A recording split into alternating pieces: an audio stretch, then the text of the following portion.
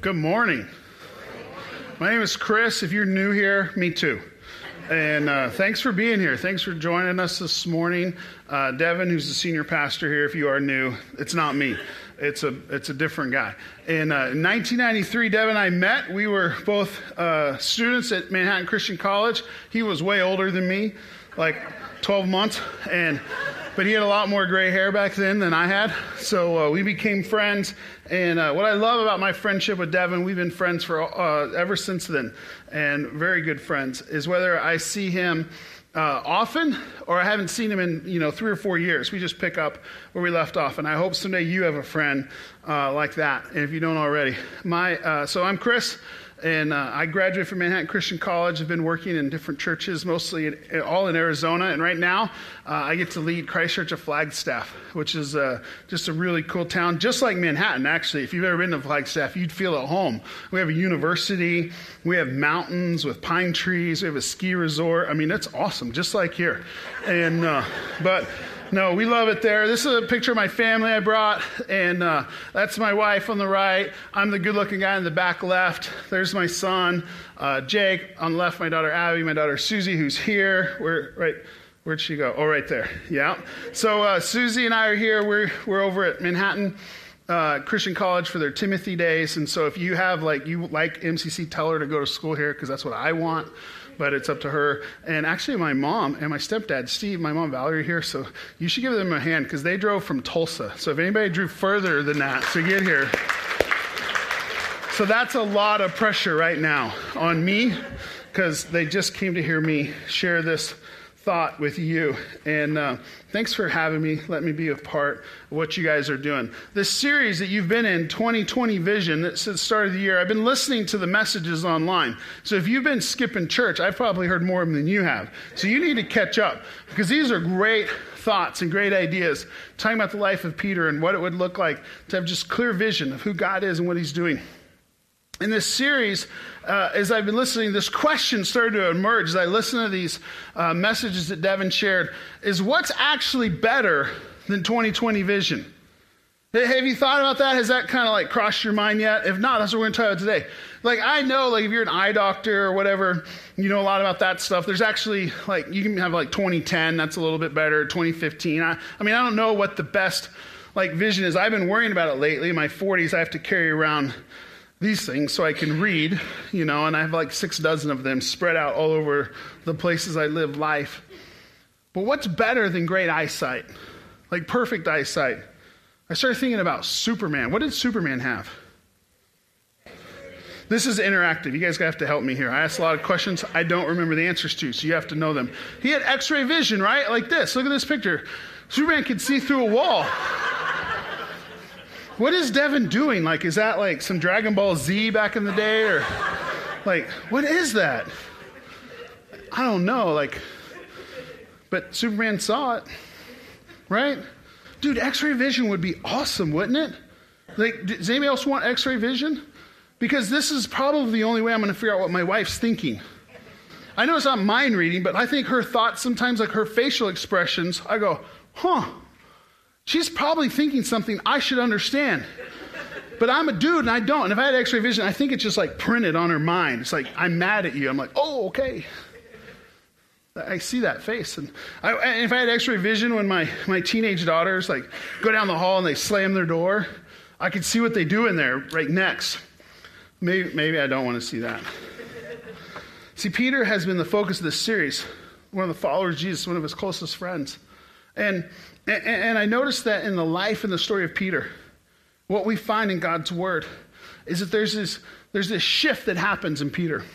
He has 20/20 vision. He clearly sees Jesus as God and all the stuff that you guys have been talking about. But Peter shifts to X-ray vision. He sees beyond. He sees what most of us can't really see, but we can now through the Holy Spirit. A stark change takes place in Peter. And today I want to talk about what changed Peter's vision. What was it? Have you ever thought about the radical transformation of this follower of God? Hey, let's look at it. If you have your Bible or you have a vintage, these are rare nowadays, paper Bible, pull it out. Acts chapter 4. If you have it online, you want to do the app, you see it there. But in Acts chapter 4, we see this picture, this story is recorded by Luke, who investigated all these events and tells us some of the stuff that just changed Peter. Here's where we'll go. Acts 4, verse 5. This is the next day. The rulers, the elders, teachers of law met in Jerusalem. Annas, the high priest, was there, and so was Caiaphas, John, Alexander, and others of the high priest family. Now, just for a second, think about, why would Luke, in an era where like ink and paper, like the way he's writing is super rare, like take the time to tell us who's there at this meeting. He lists these names. I want you to remember these names because they're super important about what we're going to look at. See, these are all the same men who just a few weeks earlier, maybe 6 or 7 weeks earlier, were at the trial of Jesus. It was at Caiaphas' house. We know that because Luke investigated that, and it's in his gospel. His biography of Jesus tells us that Jesus stood in Caiaphas' house under trial, and it was Caiaphas who talked Pilate into crucifying Jesus. Peter is standing there. Look at this. They had Peter and John brought before them, verse 7, and began to question them. By what power, what name did you do this? Do you know what the this is? You go back a couple verses. And the this is that Peter and John are walking through Jerusalem. And there's a lame man, person who can't walk, is begging on the side of the street. And he looks at Peter and John and like they're kind of like popular right now. They're just like a big deal. They're super influential and everybody knows who they are. And he's like, give me some money. I need help. Peter says, I don't have money. This is just my, version of the story. He says, I don't have money, but what I have, I'll give you. I have Jesus. In the name and the power of Jesus, why don't you walk? The guy's like, I've never done that before, but I'll try it.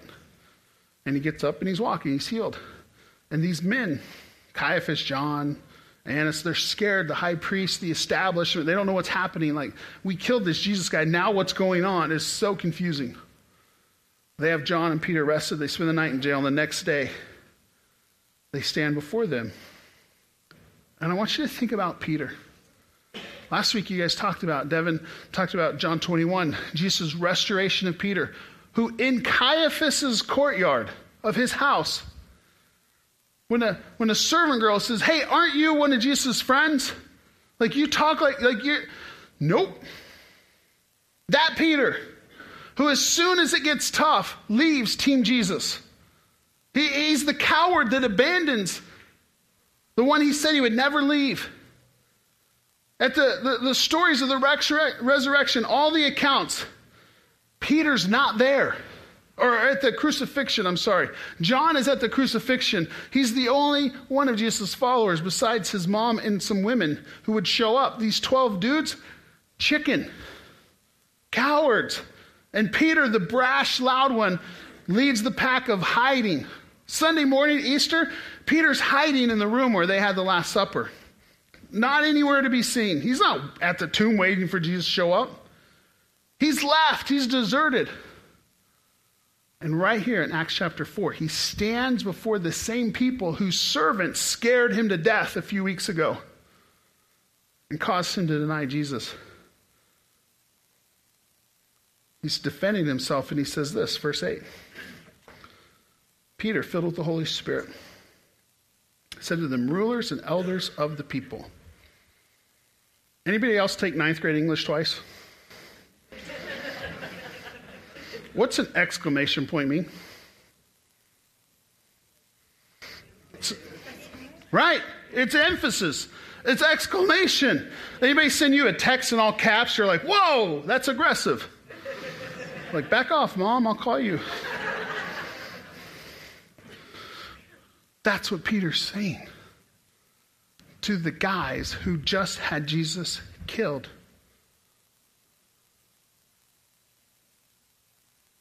If we are being called to account today for an act of kindness shown to a man who was lame, know this, you and all the people of Israel, is by the name of Jesus Christ of Nazareth, whom you crucified. I mean, the shade this guy's throwing, right? I mean, like he's in their face. He's like, you killed Jesus.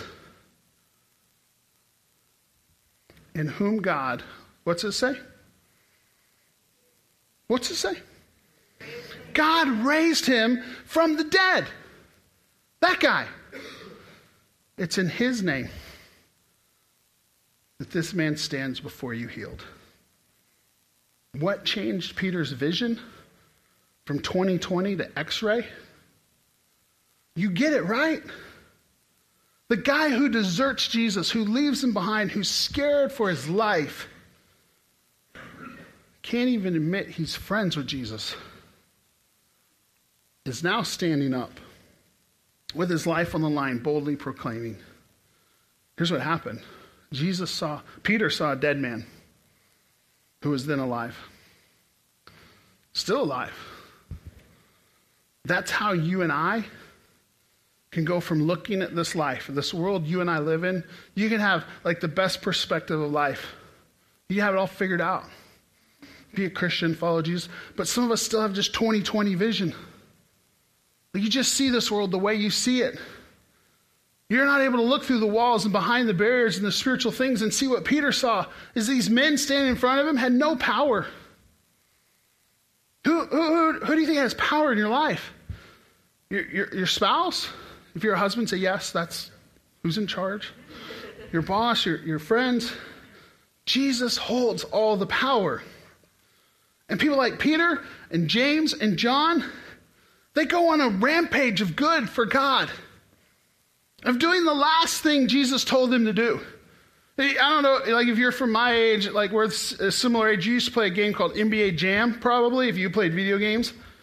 And in that game, you'd get like on fire if you made a couple shots. Anybody play this game? And then you can't miss any shots. You're just like going crazy, like you're in beast mode.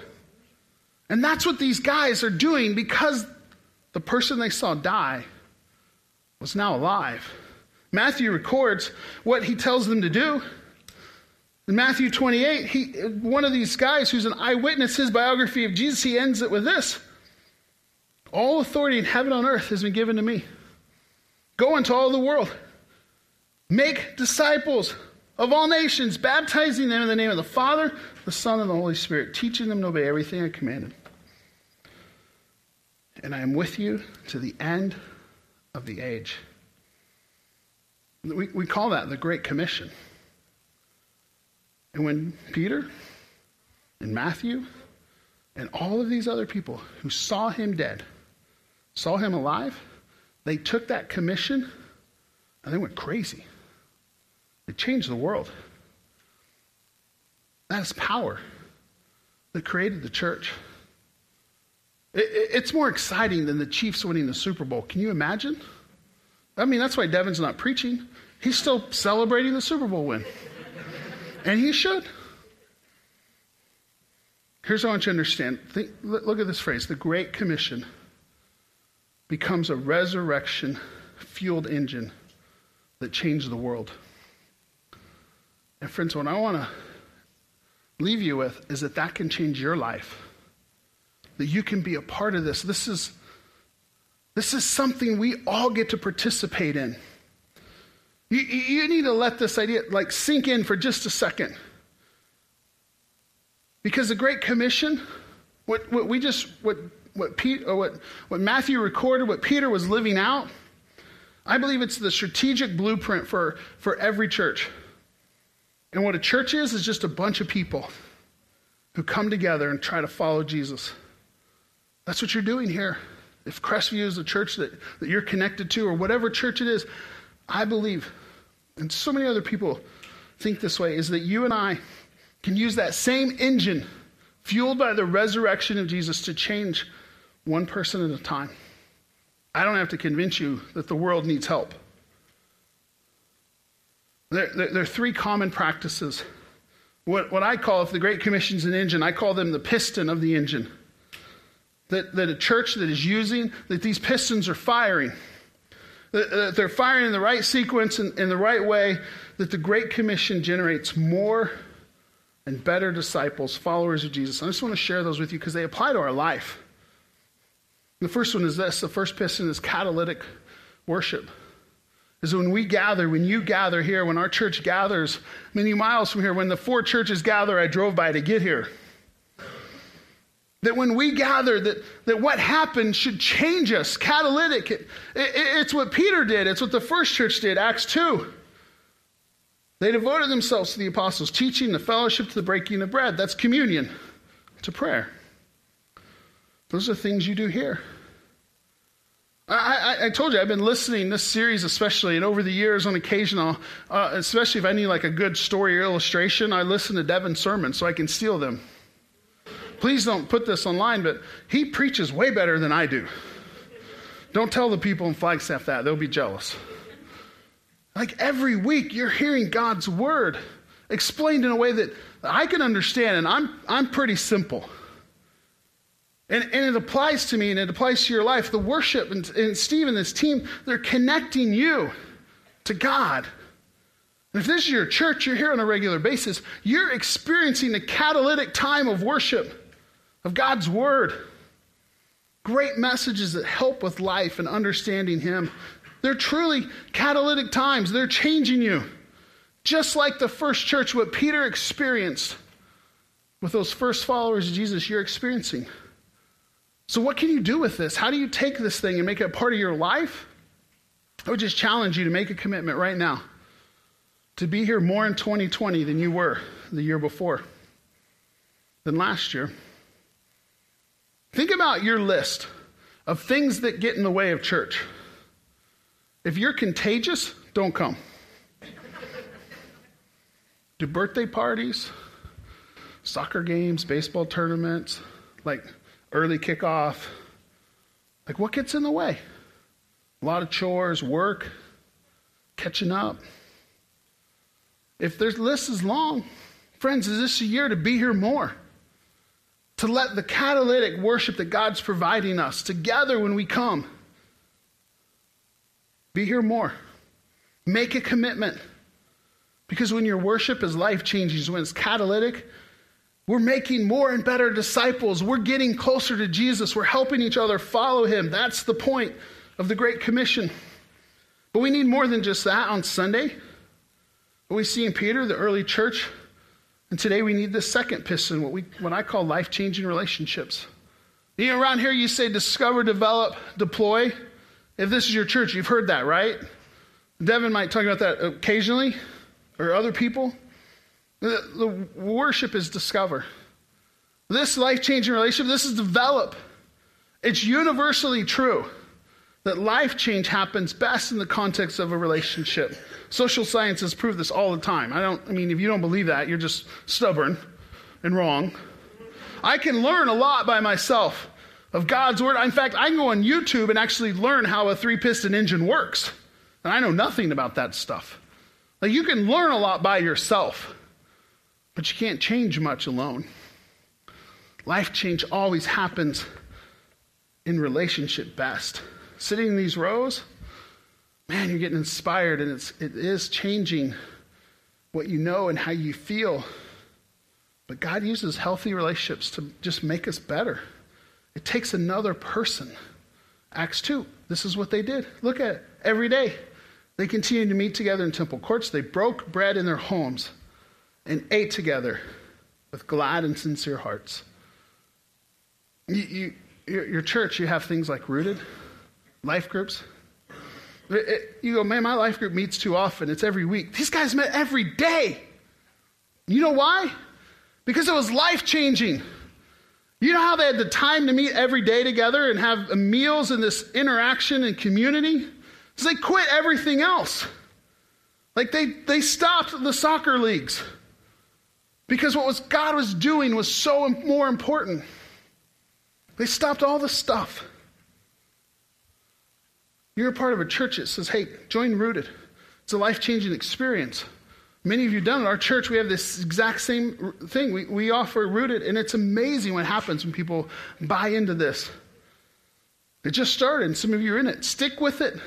You're going, well, I haven't heard about it, or I've heard a little, and it's too much. This fall, start making changes in your life so you can do that. If you can join a life group, I know you can talk to Jared, people in the lobby will help you.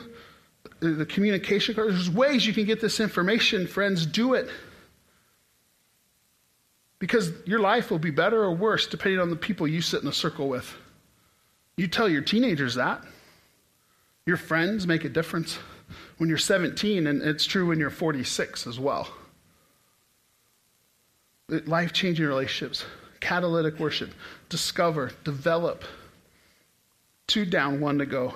The third piston of this Great Commission engine is surrendered living. What you call deploy. Surrendered living. Who's in charge of you? Who's in charge of you? Husbands, look at your wife. Say, it's you, babe. Right? Kids, look at your parents. Say, it's you, even if you don't believe that. But who's really in charge of you? Who decides what's best for you? That's who's in charge. When confronted with information or opportunity from God or from some other place, who decides? You or him? Well, I like most of this stuff, but that, I don't want to do that. Surrendered living says, just at its core, God, you're in charge. I can tell you that when the people of Jesus make the most impact, whether it's a small number of the people of Jesus or a large number, like those of us in this room,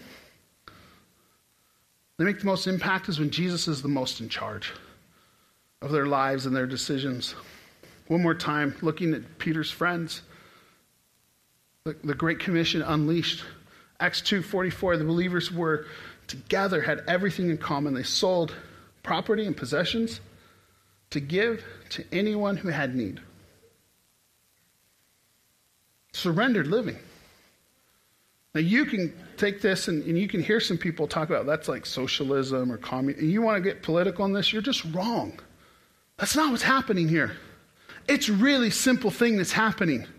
In a community of people who are worshiping, they're discovering, they're growing their relationships, they're developing. God used some of them to deploy his resources to help the others. It's real simple. It's real straightforward. Some people in a group of followers of Jesus had stuff, and some other people had need. And the people with the stuff sold it and helped the people in need. Now, don't get all weird about this and act like it's something you can't participate in. It's exactly what God's called you to do with your life. Is to take what he's given you and unleash it to help others. Your time, oh, that's way more precious than our money right now, isn't it? Is God asking you to use some of your time? The things God has on the horizon for Crestview, he needs you. He needs some of you to go help Taylor and serve with kids. There's more and more kids coming to this church. You may not realize that. It means more and more people need to help them. And Natalie works with students. She's here with some of the kids. I have some teenagers live in my house. They scare me. And what Natalie does with students, have you even just thought about what's going on in teenage culture right now? Like, just Google it. It's not good. It's a hard time of life, and it was hard back in the 80s and 90s when I was there. And whatever decade it was for you, it was hard. It's almost impossible right now. God wants some of your time to just go invest in scary teenagers. Only a few of them will bite you. They need Jesus. They need mature, loving adults of all ages to just pay attention to them. The greeters and ushers and first impressions. There's so many things. You can just use your precious, valuable time and deploy it for the good of everyone. Some of you who've gone through Rooted, if you've been in experience Rooted, I want to just say this. Jared should not have to ask one person to facilitate Rooted this fall, because it changed your life for the good. And God's saying, use that for me. And you should just go to him. People go all the time in my church, well, no one asked me. Jesus told you. Quit waiting for him to ask. Just go and say, I'll help out somebody else experience that. Who's in charge of you? I drove the other day where we're staying, my daughter and I and her friend and another dad. We were here for Timothy Days. I told you that. And Friday I drove up Excel Road. Anybody know what's going on that road? Yeah, are you excited? We drove into the work site. It was awesome. Those guys on the tractors and the backhoes doing excavation were looking at us like we were from Mars. I was like, hey, this isn't your land. This is Jesus' land. Shut up. In our rental car, we drove around the work site. It was awesome. I don't know if you should do that, but maybe go get a rental car and do it. Are you excited about the future? You know what else happened Friday, a mile north of there later that day? Do you know? An elementary school broke ground. Devin was there. Your pastor. Because there's going to be hundreds of families for the next decades, driving past Crestview Christian Church to take their kids to school. That area, I mean, you guys know, you live here. People are building houses, it's growing, it's changing. Are you excited about this future? About hundreds of families being impacted for Jesus through you. Through you. And God's already done that in your life. That's why you're here. Wasn't it because of these three things working in his purpose? Worship, relationships, you giving up some of yourself for the sake of others, discover, develop, deploy. That's what's impacted us. Every single one of us who follow Jesus. These actions fueled by the resurrection can bring incredible change. As much change to Manhattan, to Green Valley, the area around Excel Road, whatever you call that. That new place you're going soon. What it's bringing to your life and to my life, what it's brought the world. Since Peter got X-ray vision, he could see it as it is. It's available to us.